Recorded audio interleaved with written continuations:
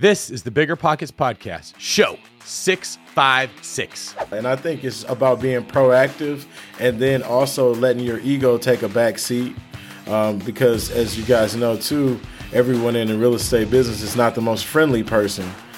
So you can get into these conversations where you got to be careful not to have like a pissing contest with someone and realize that the greater good of everyone is just getting the deal closed. What's going on, everyone? This is David Green, your host of the Bigger Pockets Real Estate Podcast, here today with my co-host, Rob Abasolo. In today's show, we interview brothers Trevor and Tyler Sarter, who run a business together that does all things real estate.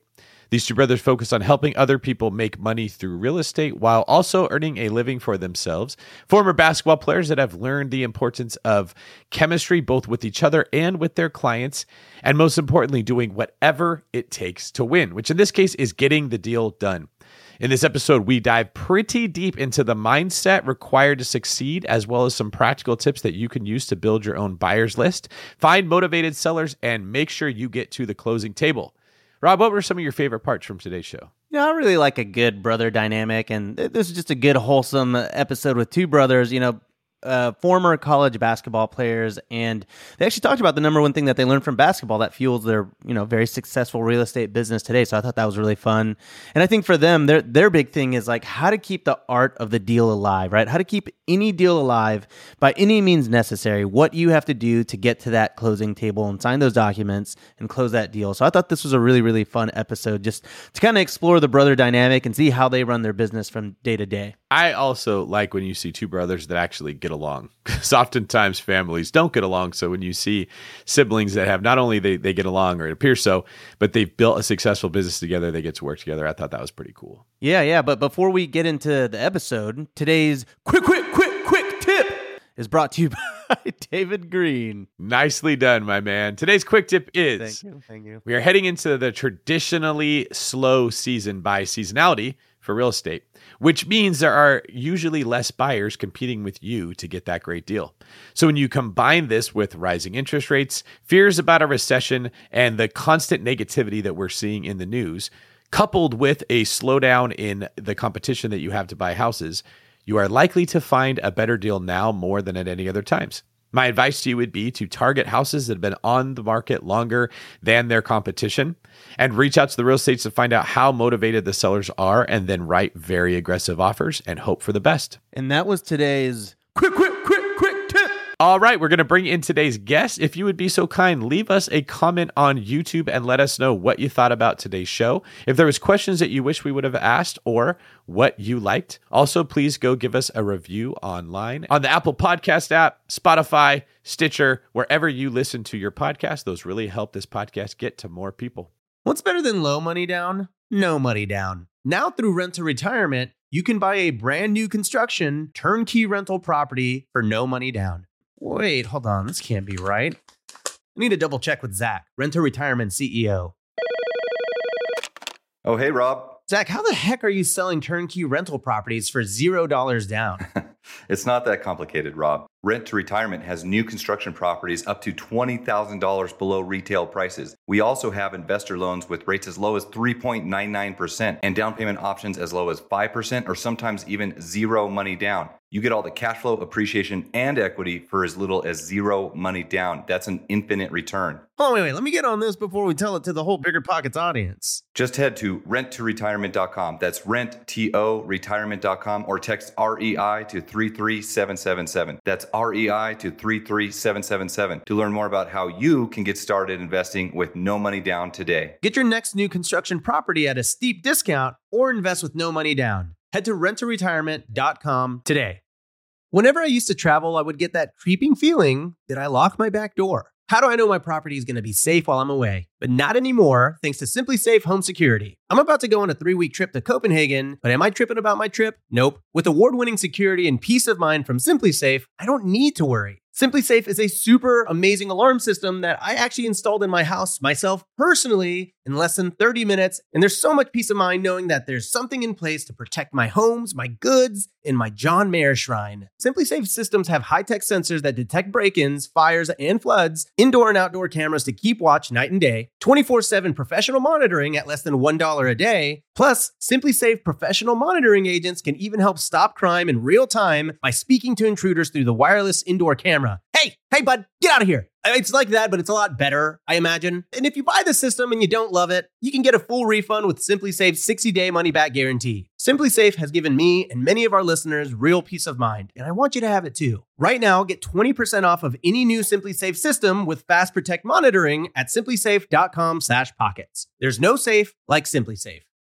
Remember when you had to pay to get a lead's phone number? It was like the dark ages, until Deal Machine made skip tracing a thing of the past. Now, with your Deal Machine plan, you'll get unlimited access to phone numbers and contact information for no extra cost. That's right, get high-quality, reliable information trusted by leading financial institutions, all fully compliant with the federal Do Not Call list. Explore over 150 data points, including age, gender, marital status, occupation, and a ton more. Trust me, this is the data you need for off-market deals. With new filters, people flags, and color-coded phone numbers, lead management just got a ton easier. Ready to step up your investing game? Sign up for a Deal Machine plan today and gain immediate access to this unlimited treasure trove of contact information and phone numbers. Just head to DealMachine.com/BP. Transform your lead generation and deal-making strategies with Deal Machine. Sign up today and start exploring the unlimited possibilities at DealMachine.com/BP.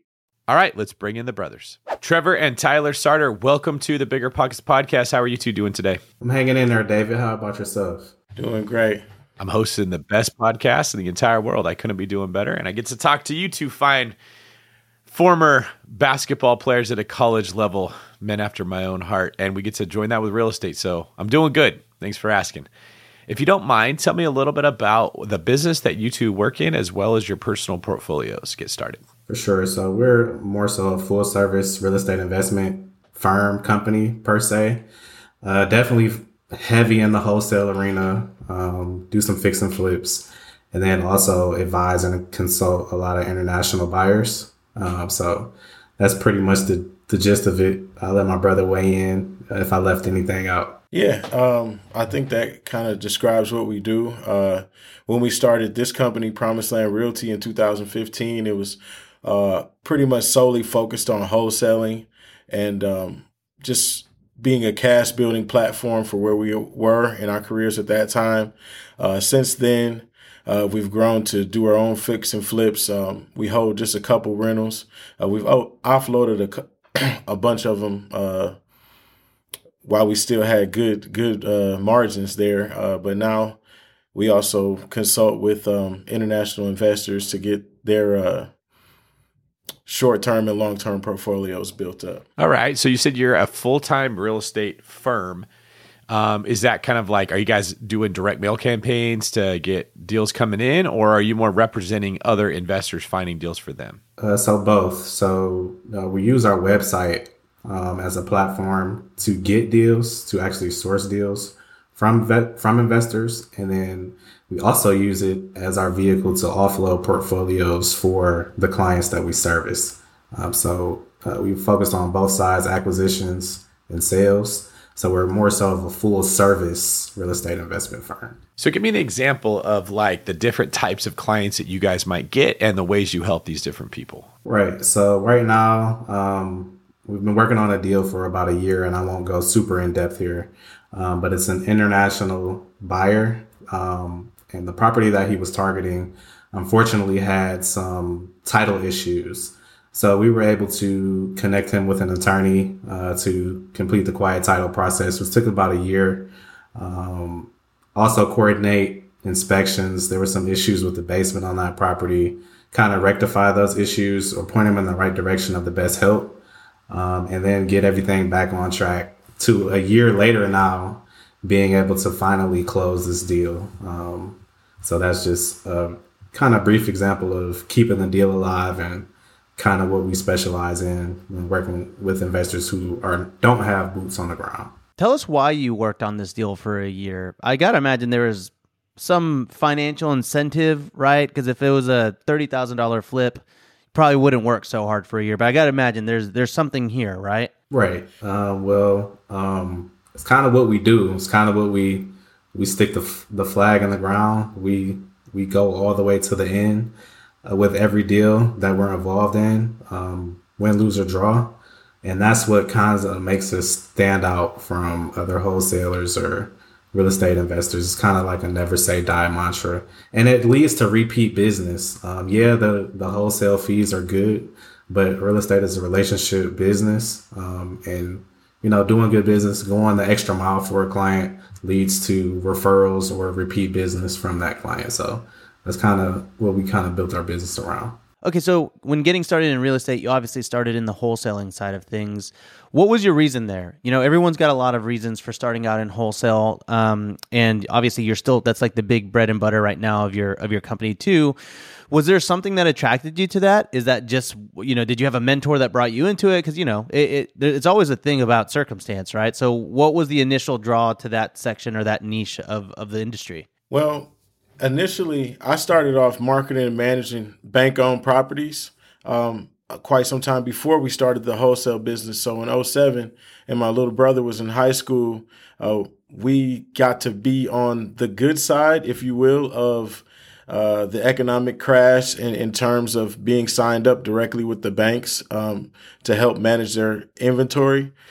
So from there, I was able to get listings as an REO agent for pennies on the dollar and make good commissions. But then in hindsight, we thought about those investors that were actually making those purchases and that were able to cash out once the economic crash was over.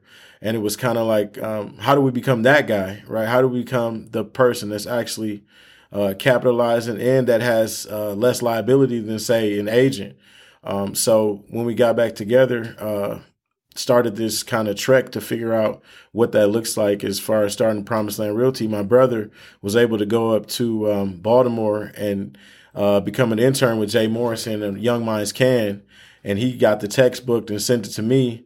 And we learned about this thing, wholesaling, where we already had an idea of how to, have a Rolodex of buyers and sellers. But now with this new weapon, if you will, it kind of changed our mind state and expanded us from just being local in Michigan to possibly having a nationwide business. Okay, so Trevor, you started out, you were already kind of in real estate. Tyler came to the table, is that right? And then you guys sort of came together. Now you have this firm.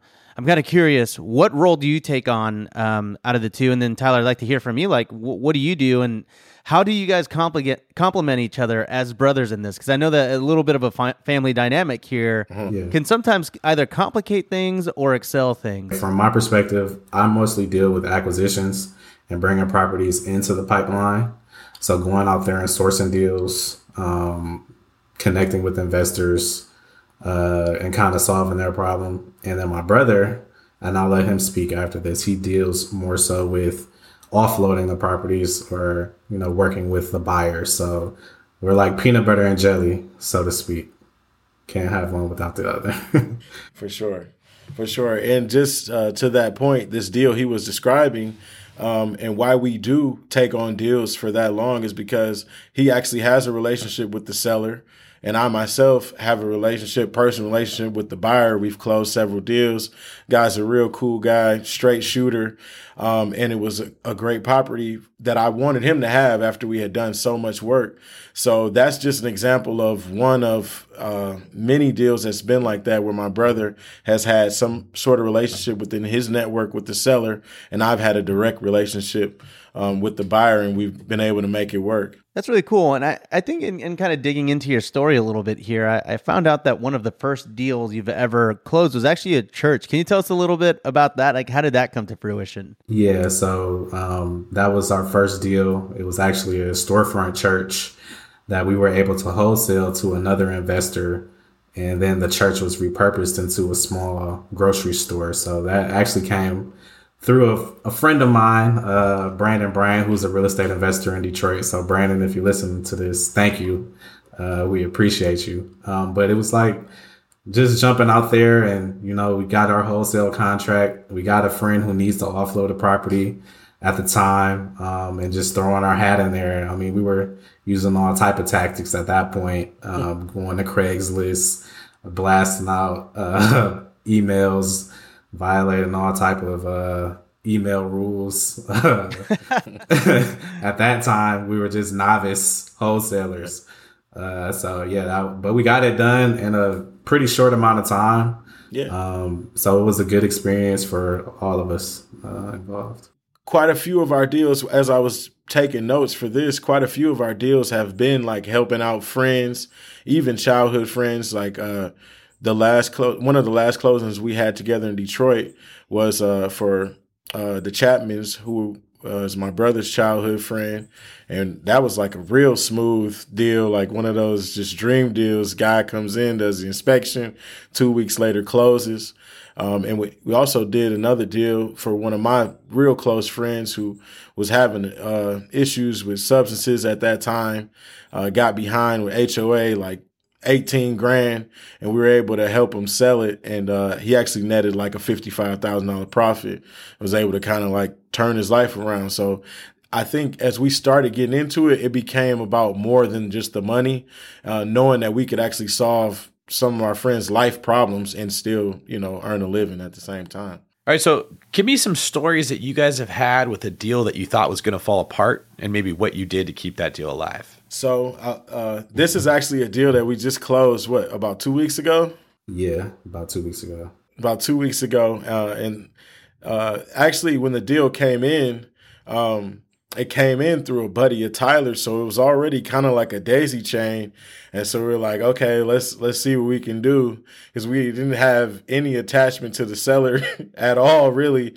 And once we started fishing up interest, it became real frustrating because we couldn't get any answers.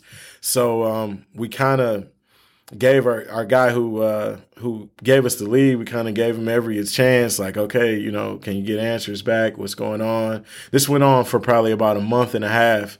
And so finally he kind of threw his hands up like, man, I don't know what's going on. So Ty and I got together. I reached out to the seller, got him under contract with the expectation of closing in like 3 weeks, because this is a no-brainer in Detroit, all brick, 2-family flat, paying tenants, in good condition, just a decently moving deal. So a layup, supposed to be a layup. So I reached out within my network to source one of my investors in Detroit, who's a real rascal. I mean, the guy's a real trash talker, but a guy who you can't leave him alone because he's probably going to pull through, but you want to leave him alone because he's so full of crap, So this guy gets in the deal.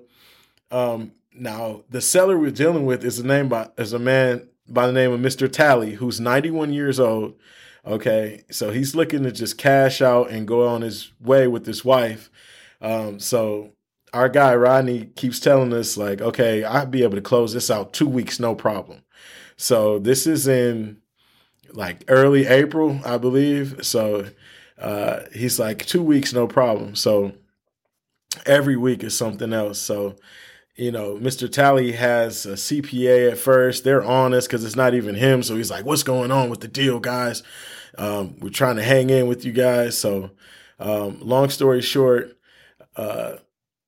Rod was getting financed by another guy and then trying to set up a double close to a whole nother lady who we had no idea about until like 2 months in. But we finally were able to line up all the stars after like about 5-6 different delays and get it done. And after closing without funding the deal first, and then funding the deal probably 2 weeks later or something like that. So it's all about managing people's expectations, knowing your buyer and your seller's personalities, and being able to keep everybody keep everybody engaged until, that wire gets in the air and it closes. So I think that's a good example of and even after.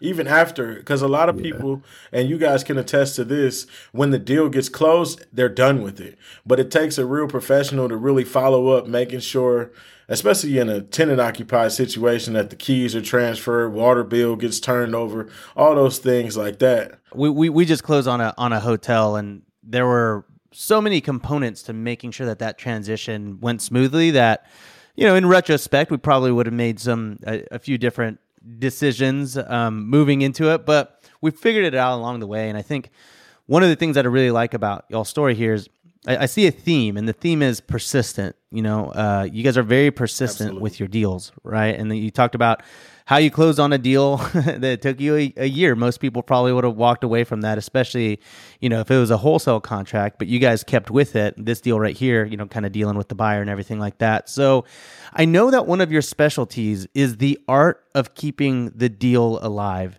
Do you think you can walk us through some tangible steps on how people can do that and how they can just make their way to the closing table at all costs? Right. So a few ways that immediately come to mind is when you're in a deal and you're working with the buyer and seller, transparency and transfer of information is imperative. So keeping each side updated with new information constantly. It can be small or big. If title work came back, following up and sending it to both parties immediately, addressing any issues that may come up with a deal immediately, following up on every email chain, coordinating the inspections, collecting your E&D, confirming your wiring instructions with your buyer and your seller, basically leaving nothing to chance in a real estate deal and making it easy for both sides to close, I think is what you get paid for as a wholesaler. It's more than just assigning a property. It's about doing all the dirty work to make sure that you get to that closing table and you collect your commission at the end of the day. Something I spend a lot of time teaching the people that work for me on the real estate team, or it works with investing as well, is real estate is this unique industry where you can do 99% of the job and you get paid exactly the same if you don't get to 100 as if you do 1%. That there's this often like a subconscious belief that we get from working in the W-2 world, where if you work a half day at work, you get a half day's pay. So it's not as good as a whole day, but it's still something. And then you get into our world and it's so discouraging because you feel like you're working so hard, but then you're making no money because if you don't get all the way to the finish line, it's nothing. It's everything or nothing in our world. And I'll see that if you don't have that killer instinct that it does not matter, I will do whatever it takes, it has to close, you're not going to last in this industry very long because you're just going to be burning a ton of energy and not getting a result. Do you guys mind sharing a little bit about your experiences with that concept? Yeah, definitely. I was just going to say, to your point, I definitely agree with you, but I have to add something to that keeps me having faith as I've been doing this full time for so long is, on the other side of the coin is no work is done in vain. So yeah, you might have a couple closings where you did everything you could do and you kind of fell short, but something in that last deal that didn't happen prepares you for the next deal. Because you're gonna win or you're gonna learn, basically, is kind of like my ideology with it. But to your point, yes, for sure. As a grown person, knowing that we have to have funds to pay our bills, you have to check every box off to close. Yeah. And I think that's one thing that kind of separates the killers from the wannabes is that one instinct to where it's like by any means necessary. Everything that's, physically possible and legal within legal bounds, you have to be willing to do that if you want a consistent check in this real estate business. Right. It's like you eat what you kill. There's another mantra we have. It's called lions only. And in this business, if you want to be successful, it's lions only. So basically doing whatever it takes. I can go into a very quick example of what I mean by that. There was a commercial deal. Actually just helped sell the barbershop that I go to on a weekly basis. So the seller was out of state, in New York seller. We were supposed to close on a Friday. Mail away closing. Title company gets the closing documents out late. His originals all have to be signed in blue. So He gets it. He's going to mail it back to me to obviously save time. I'm so on it that I hold the package for delivery because we have a 1 p.m. closing time on Monday. I go get there, get to the FedEx location, pick up his originals. He has a partner that I have to meet. Drive it 30 minutes to meet his partner, get it notarized at the local UPS store, then take the documents myself to closing just to make sure that we get it done in time. All because the seller was initially inconvenienced by the title company getting the closing package out late. So that's just some of the stuff that you have to do if you want to keep a good name in this business and you want to actually get deals done. You have to take things into your own hands. Trevor, what's something that you've learned as a former college basketball player? For those that didn't play basketball in general, to understand why I'm bringing this up, everyone plays basketball. It's not like baseball or football where you got to get a whole team together and you can just go grab your buddies and go play baseball or something. Or football is the same way, right? Like once you get out of school, there's not a football league you could go join in most places, but there's always basketball. Every gym you go to, every playground, you can grab your buddies. So everyone grows up playing basketball, which means if you want to play it at a high level, it is incredibly competitive. Like a lot of people are all chasing that same dream. So in order just to play at college, you have to be very, very good and very, very driven. And I'm curious, what are some of the skills that you learned in that environment that are now helping you be successful with your role in the company now? I think the number one thing that I learned from basketball was that you can get better. When I was in, I think, 7th grade, I got cut. And it was the first time that I got cut from the AAU team, and it crushed me. I did skip a grade, so I was like a year younger, but still I thought I was like real good. But and we're from Michigan. That next year, man, I shoveled the snow, anything I shot every day. And I was starting it on the next year, but it just showed me like if you put the work in, you can actually get better. Like you don't have to stay at the same level if you don't want to, as long as you're willing to put the work in. And I think that's one thing that I kind of carried into the real estate business with my brother and I, is like a lot of things we didn't know starting off. But I was like, okay, as long as we keep studying, as long as we keep making calls, showing up, eventually we'll get better and we'll, the numbers will reflect. And that did happen. That's a great question, by the way. But I would have to say when you start off, it's kind of like street ball. And then you go into organized basketball. And then from being an organized basketball team, you look at a team that's intricate or has very detailed, like the Golden State Warriors. So just that maturation in our business, when you first start off, you're playing street ball, you're just trying to score a basket, and then you understand the rules of the game and you become more organized, and then you become a fine-tuned machine like the Golden State Warriors. So I think we look at great sports organizations, the Chicago Bulls, we mentioned them earlier, the Detroit Pistons of 2004 and, in the 1980s with Isaiah Thomas, being a well-built organization and kind of following those teams. And, we watch those games in the background when we're writing PAs or sending assignment agreements. It's kind of like nostalgia. It definitely keeps us going for sure. Something I learned about really well-run sports teams that helped me in business that I needed was I looked at business like there's a blueprint that everyone follows to be good at this thing, and it's always the same for everyone. As if you could build a sports team just by, I get 5 players at these positions, the better players I have, the better the team's going to be. And it's not that simple. The chemistry between the players means a lot.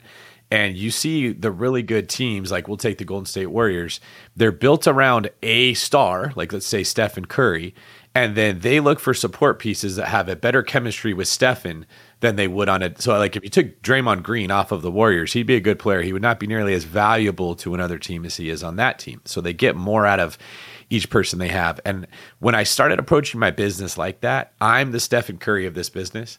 I need people that support my unique strengths, my skills. And that would be different than Rob's business because he has different strengths, and people that might support me might be useless in his organization and vice versa. It was kind of, I guess it was hard for me to give myself permission to admit I'm not important in this business and I need people to surround me that will help me be good. would you guys mind sharing what your evolution was like, where you realized, hey, I am good at this thing and I got to own that and put people around me that allow me to be good at it? We'll start with you, Tyler. I think for sure, just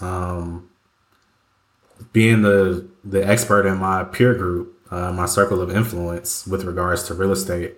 It took me a long time to really step into that, that gift that I have, just my passion for helping people through real estate, my passion for continued knowledge within the industry and different parts of the industry, as we are trying to transition into more commercial, and then into development. I definitely think that's the natural progression, and just stepping into that and just acknowledging your talents and accepting your gifts and using them, because if you don't use them, you'll squander what you're really supposed to be doing and it'll be taken away from you. So that's what did it for me.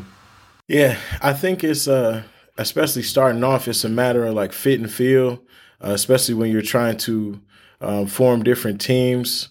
You got to, and it's part of overcoming ego and just looking at the facts from where you are gifted at. Because I know, and this has just been from facts, from proof of concept, if I get the right people around me, I'm good at developing other leaders. And so that's kind of what I look to now, is if someone has potential, as long as they want to work and as long as they want to learn, I can put them in a position to help me more by becoming the best them. But that doesn't happen if the environment's not safe for me to do what I do. So I definitely hear what you're saying on that, Dave. It's so key to have the right energy too, because you might have, look at the Brooklyn Nets. I mean, you might have super killers on your team, but you can't win because everybody doesn't see it the same way. So I think that's the difference between a good squad full of guys and a championship ball club, is that chemistry, that communication, that sort of thing to make being on the same page. Being on the same page. Understanding our system and what works for us, like you were saying, David, because the Princeton offense is not the same as the triangle offense.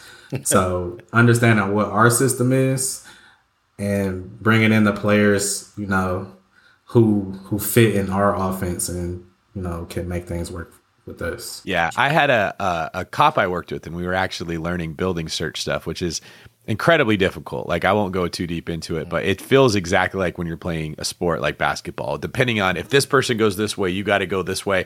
You're quickly adapting all the time. There's new stuff getting thrown at you. It's very challenging. And they were talking to us about teamwork, and he said, look, let's say you take a team of NFL All-Stars. You take the best players from the entire league, you put them on the same team, and the next day they got to go play the New England Patriots. Which team's going to win? The New England pretty Patriots. obvious, right? The Patriots are going to crush them, right? Yeah. And it just was an example of, it's easy to not factor in chemistry when you're looking at building the team. Like, do I work well with this person? Do we communicate well? Do they have a complementary skill set? You don't want a team full of 5 point guards.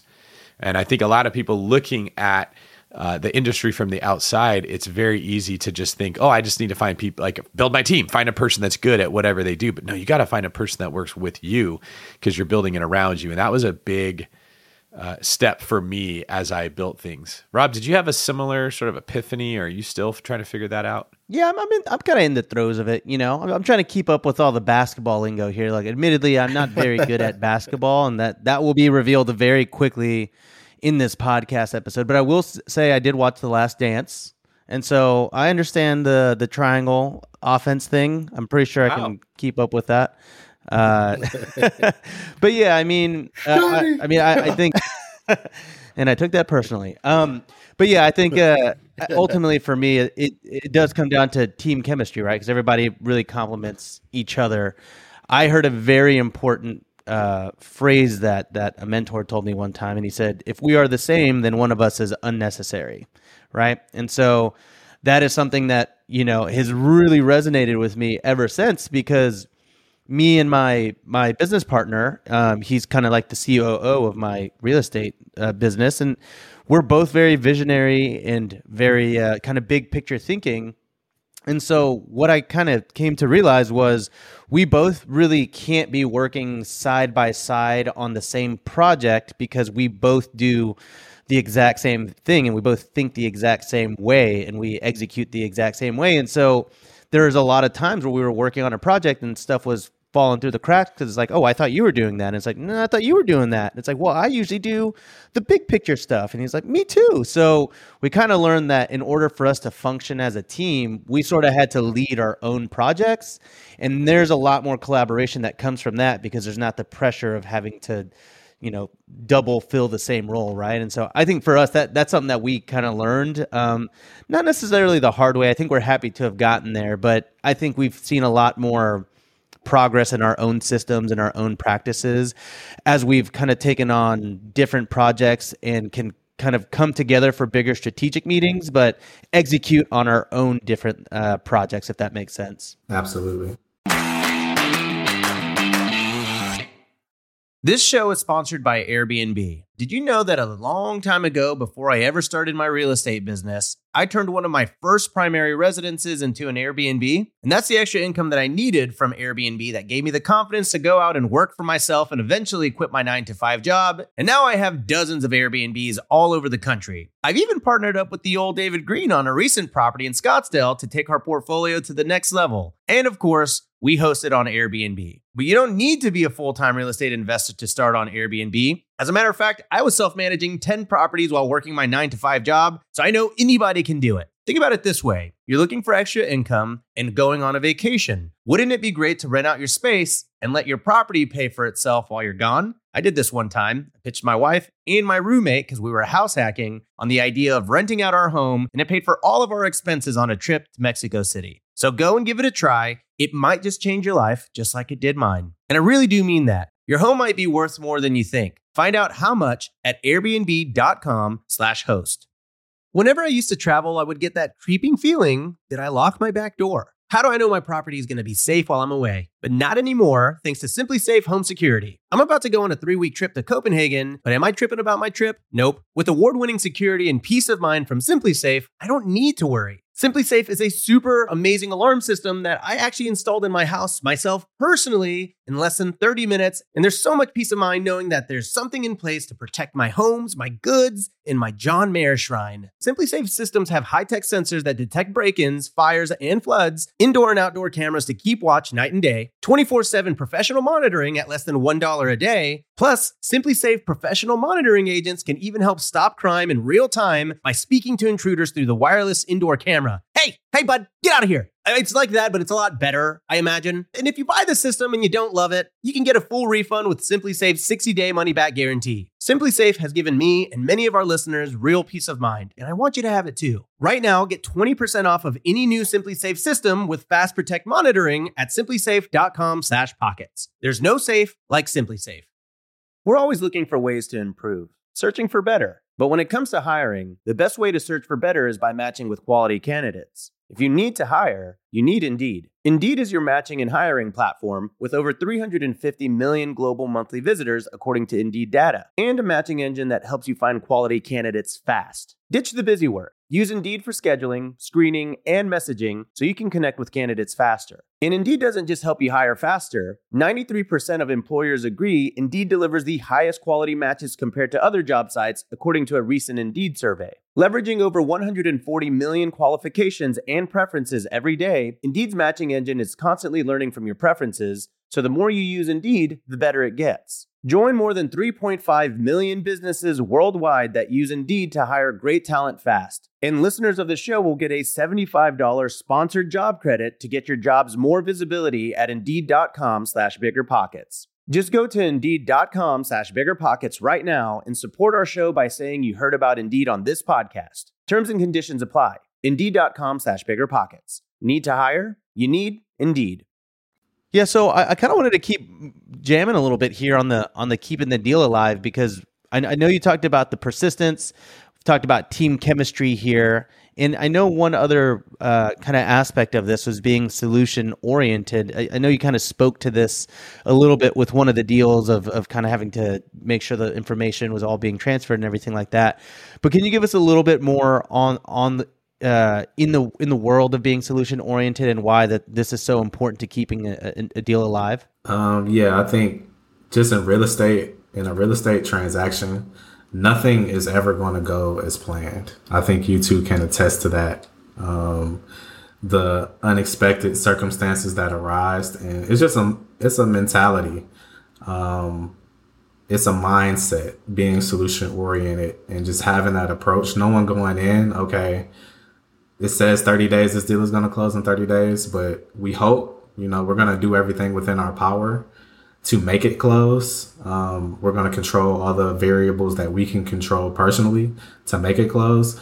But being able to accept that when variables outside of our control arise, that we're going to be solution oriented. If the title's not clear, okay, we're going to order a FOIA. We're going to wait for the FOIA to come in. If the FOIA doesn't cure the title, then we're going to pursue a quiet title suit. If it takes a year, it takes a year. But we're going to get the deal done no matter what. It's kind of my approach. And I think you have to have that to be a successful real estate investor. And I think it's about being proactive and then also letting your ego take a back seat. Because as you guys know, too, everyone in the real estate business is not the most friendly person. So you can get into these conversations where you got to be careful not to have like a pissing contest with someone and realize that the greater good of everyone is just getting the deal closed. There's been times, people talk to you crazy on the phone and you could look at what you got going and be like, hey, I don't need this. I don't have to sit here and listen to this. And in some cases you don't, right? As long as you're not being disrespected. But in some cases you have to just put your ego to the side and be like, okay, is this something I can deal with? Yes. What's going to go ahead and get the deal done will be me doing X, Y, Z. Instead of, beating your chest up against a buyer or a seller, just go ahead and get it done. How many inspections am I going to coordinate on a specific deal to get it done? As many as it takes. Am I going to wake up and go at 6 a.m. and go get photos of this property? Yes, I am. Because that's just the intangibles to make, a buyer or a seller more comfortable to get the deal done. So yes, I was wanting to ask because I'm kind of curious. Do you feel like you stepping in and making that solution yourself, like if that means you have to personally show up at 6 a.m. to take those photos, or if you have to actually get your hands dirty, do you consider that a solution? Like, are you willing to do that, or is a solution for you more so in the camp of who can I empower to go and do that for me? Like, how involved are you getting in some of those day-to-day, quote unquote solutions? So from my perspective, very involved on the day-to-day. If I personally have to do something, I take pride. I enjoy getting my hands dirty. Even with, I don't know how many deals we've closed, I still like it because it keeps you alive. Like, real estate is a lot of people don't do it hands-on, but for me, it is hands-on. Eventually, yeah, of course, we want to create the team to where we don't have to do these things and we have people on staff, but you always, have to be willing to roll up your sleeves and, if push comes to shove, get the job done yourself. Yeah, we pretty much had a frontline attitude from our days in marketing and managing the bank-owned properties where we got a large amounts of BPOs back then all across the state of Michigan. And so we had so much work at some points that Tyler in high school would get the photos as well, and we split the money. But then it was like you going into some of the wildest neighborhoods in Detroit, no doors on the homes.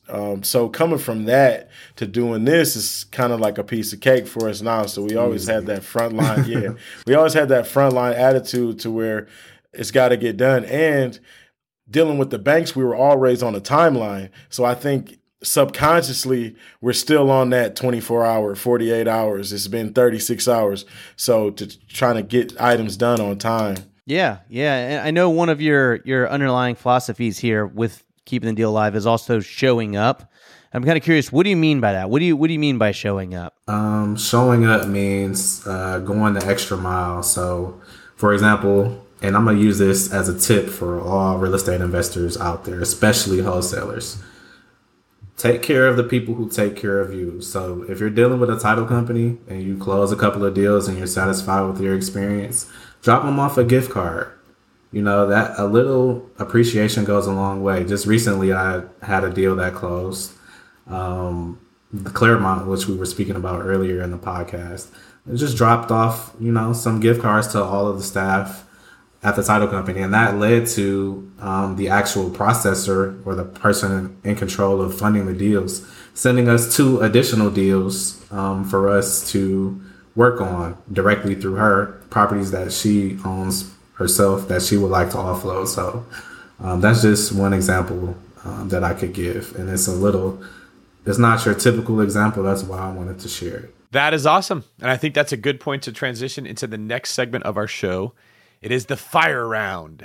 We don't always do this, but when we have extra intelligent guests, we like to fire questions at them and see what they would say. So I'm going to start, and we will go, how about Tyler, then Trevor for each of these questions. Question number 1.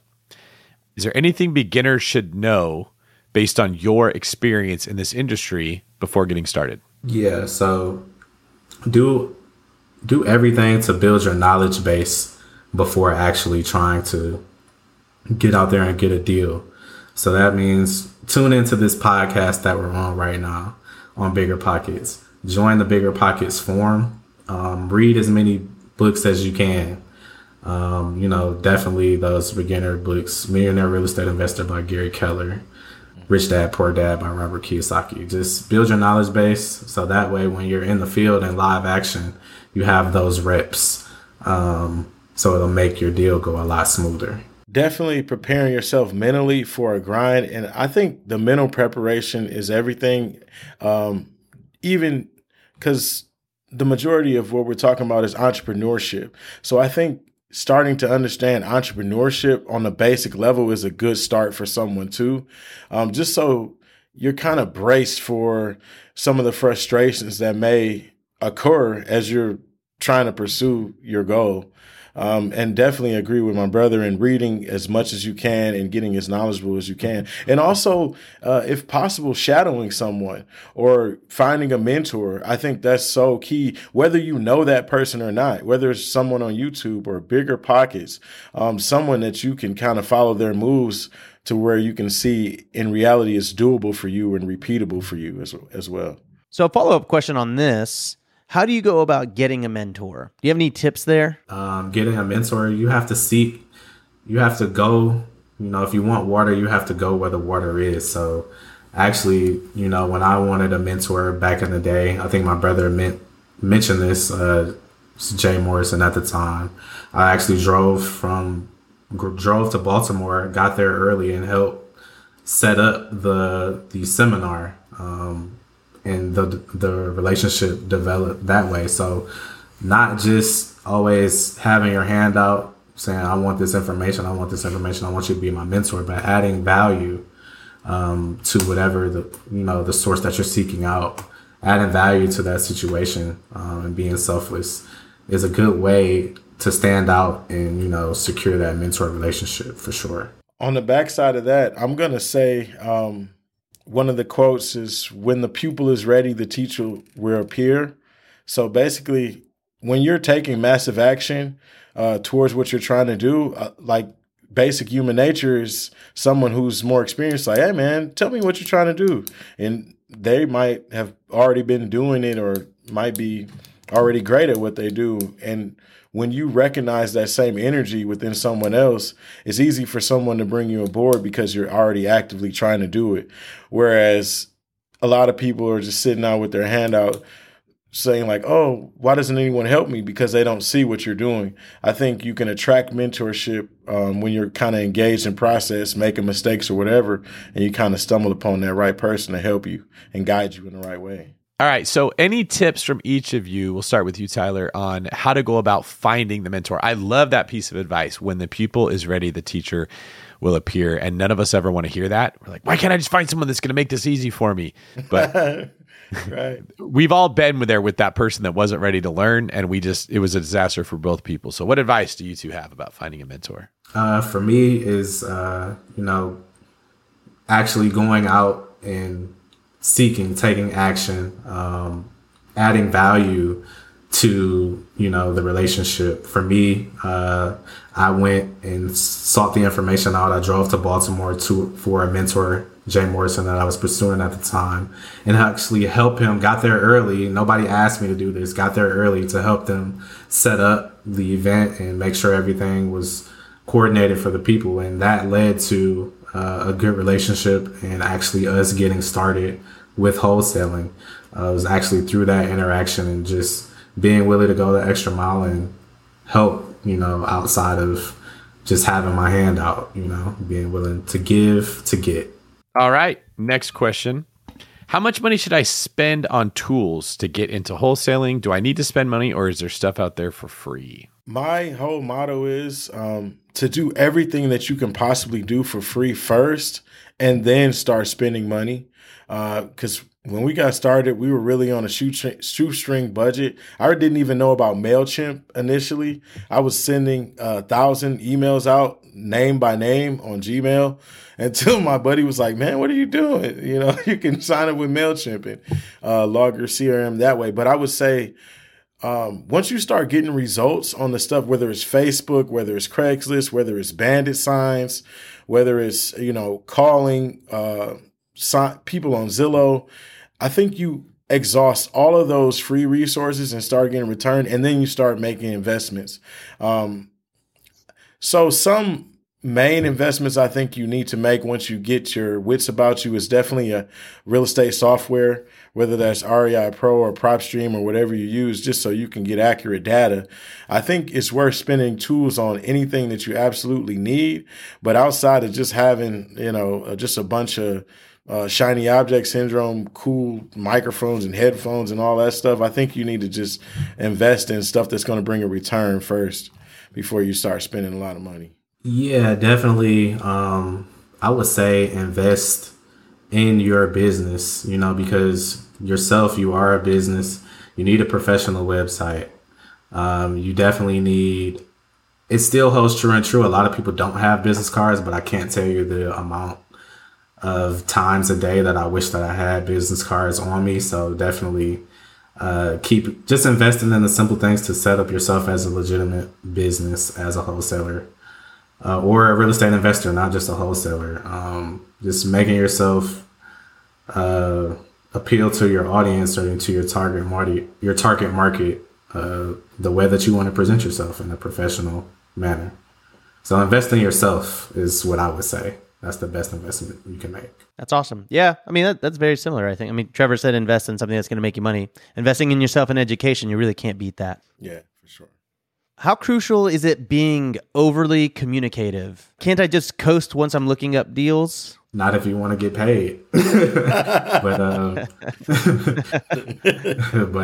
Yeah, I'll take that one.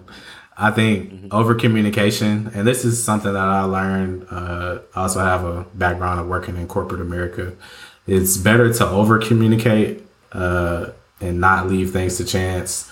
I think over communicating gives everyone in the deal confidence that things are progressing. Even the smallest update, makes a big difference in just keeping everybody engaged, because that's a key component to keeping the deal alive is everybody has to be engaged. And the only way to do that is to over communicate with all parties involved. So it's definitely a pillar of success, I would say. I think so as well. I've witnessed it as my career has matured, and a lot of the rock star agents that I do deals with in St. Louis and other places, and even Tyler, I learned a lot from him and over communicating, just to be honest, because I was kind of a coaster because I was closing something like that. I was like, oh, it's good. I'll check back in with the title company, and then you check back in, and they're like, hey, we don't got you guys on the schedule. You're like, hold on, what do you mean? So, yeah, it's definitely key because it keeps everyone in the game and everyone on the same page. Going back to what we're saying on chemistry, everybody's got the same point of view. Whereas if you're communicating with some people and not others, other people are like, oh man, I thought this deal was dead. Like, no, we're closing next Friday. So it definitely helps to just keep everybody in the same train of thought. Any cool tricks to find buyers and sellers that either other people aren't doing or that you found work for you two that are underutilized? So I will start with sellers, since that's more so my wheelhouse, and I'll let my brother speak to securing buyers. So One thing that I picked up on is contacting people who are behind on property taxes or are maybe in the redemption period of possibly losing their home, and, you know, offering them, being solution oriented, will say, hey, we don't want you to lose your home, you know, for nothing. So definitely going back, searching the public record. If you're an agent and have access to last deed recordings, if you're not an agent, there's websites out there, Spokeo, where you could find out who the property owners and have their contact information and just reaching out. The obstacle is the way. So those are two strategies, especially for inner city markets such as your Detroits, your Baltimores, your Memphis, Tennessees, where there's a lot of possible tax delinquent homeowners. In those situations, definitely that's one way I would recommend. As far as buyers, I would say the number one for me is like landlords. So these are for rent signs, like signs that you might see every day. You can call and ask if they're interested in purchasing more properties. 9 times out of 10, they probably are in the market to purchase something. One of the best ways I learned, especially before COVID and coming back now, is the real estate meetups, joining real estate clubs and getting there face to face with buyers, people that are actively searching for properties in your area. Real estate agents, that might be, you know, one of the best ways to find buyers for sure, because they've kind of automatically got buyers through access to the MLS and their network. And then once you build up your website, online lead capture is very good. And I will say for people just starting off, kind of a tricky way is also ghost bandit signs. So just kind of describing a house like a 3-bed, 1-bath fixer-upper with a phone number, and kind of trying to build your database that way. And can't leave out Facebook Marketplace also is one of the main tools that we use starting up to build our buyers list directly with emails and kind of getting a feel for who's looking for what in what regions. All right, this brings us to the last segment of our show, the world famous Famous Four. In this segment of the show, we will fire questions at you, and we will let each of you take turns answering the same questions we ask every guest every show. Tyler, we'll start with you. What is your favorite real estate book? Millionaire Real Estate Investor by Gary Keller. For sure, it's what I started on. The Blue Book, the infamous. I'm going to say the same thing. Millionaire Real Estate Investor, just because it was the most comprehensive book I found that kind of laid it out from start to finish. Before a lot of other books came out, but that was kind of my Bible for so long and how we got started. Okay, awesome. Great books. Question number 2, favorite business book. So my personal favorite business book is Millionaire Fastlane by MJ DeMarco. It really kind of revolutionized the way I looked at our business. And it took us up a level from the things I learned from Richest Man in Babylon, if you will, just about finances and what was possible. It kind of really expanded my mindset in terms of what could be possible when you pair real estate with the internet and the other pathways that come from that. So I'm going to say Millionaire Fastlane for sure. For me, this book is not directly related to business, but it applies to business in so many facets. I'm going to go with Mastery by Robert Greene.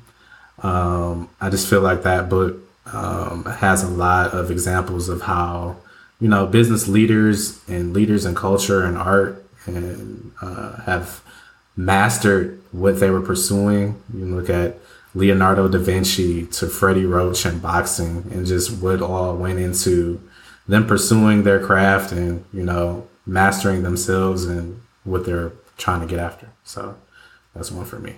Awesome. And then when you guys aren't out there running your own real estate empire as two brothers, what are your hobbies? So I can start here. I'm actually taking up a new hobby, which is boxing. Not professionally or anything like that, but you know, when you're dealing with all these buyers and sellers, you just need a release. Sometimes you just need to hit that heavy bag. So that's definitely, you can catch me in the boxing gym if I'm not in front of my laptop writing a PA or sending an assignment agreement or researching a property. Yeah, so I started off boxing too, but chess and boating now. My girlfriend and I, she's really introduced me to this whole world of boating. So I'm really enjoying that, especially this season. We've been on the boat a couple times this summer, so I'm really liking that. And then chess, I've loved that since I was in high school. Actually, in Nashville, had a program to teach community youth how to play, and we had a tournament. So I really like those things. All right. Tyler, in your opinion, what sets apart successful investors from those who give up, fail, or never get started? Action. Taking action separates 99% of the people who succeed or fail, and then knowing when to say no separates the other 1%. Knowing when to turn down a deal and, not pursue an opportunity sometimes is the caveat that a lot of people overlook. I think the worst thing you can do is buy a bad deal or do a bad deal. So having that discernment is what separates, the 1% from the 99. I'm going to say the will to keep going despite failure and frustration. And I'm also going to say being focused on one thing. I think a lot of people get started, they start on one thing for a while and then they split off in all these directions. And it's like diverted effort. It's not as impactful when you're chasing a million different rabbits. I think that discipline of just staying focused on one thing is what separates successful people from those who aren't in this business for sure. Okay, awesome. Well, lastly, can y'all tell us a little bit about where people can find you on the internet? For sure. Mostly at our website, if you're looking for a deal, or if you just want, we have other things, audiobooks, ebooks, PromiseLandRealtyLLC.com, and also Promised Land Realty on Instagram and on Twitter, where my brother is a super influencer and superstar, Promised Land REI. That's where you can find us. We love to interact with you guys and see if we could do some deals together. Awesome.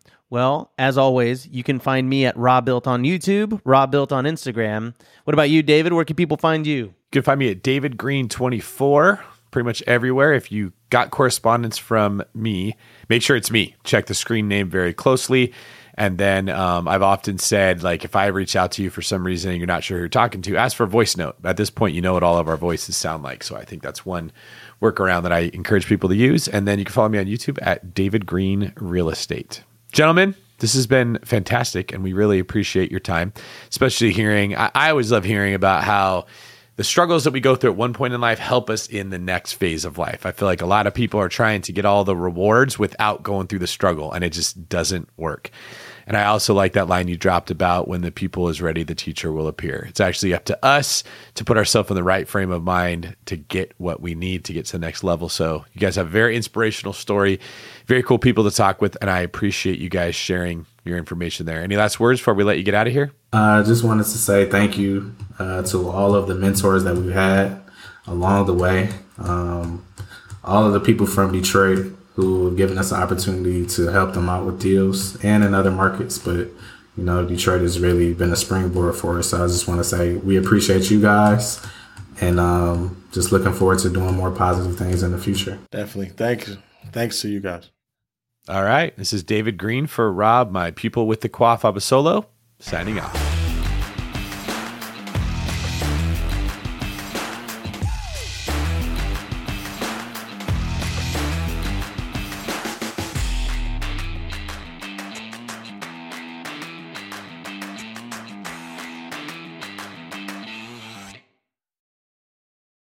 The market is changing, and finding your way can be tricky. Rates shift, headlines whirl, but your goal hasn't changed. You want financial freedom, and the best investors know it's not about timing the market, it's about time in the market. If you're ready to get into the real estate investing game or take your game to the next level, finding an investor-friendly agent is your next step. With BiggerPockets Agent Finder, you can find the right agent in minutes. Just head to biggerpockets.com/deals and enter a few details about what and where you want to buy, and bam! Instantly match with an investor-friendly agent who fits the bill. These local market experts can help you navigate the neighborhoods, analyze the numbers, and take action with confidence once and for all. This free resource is only available at biggerpockets.com/deals. Get an agent, get the deal, and get closer to financial freedom at biggerpockets.com/deals. That's biggerpockets.com/deals to find your investor-friendly agent today. The content of this podcast is for informational purposes only. Past performance is not indicative of future results, and all host and participant opinions are their own. Investment in any asset, real estate included, involves risk. Use your best judgment and consult with qualified advisors before investing. Only risk capital you can afford to lose. Bigger Pockets LLC disclaims all liability for direct, indirect, consequential, or other damages arising from reliance upon information presented in this podcast.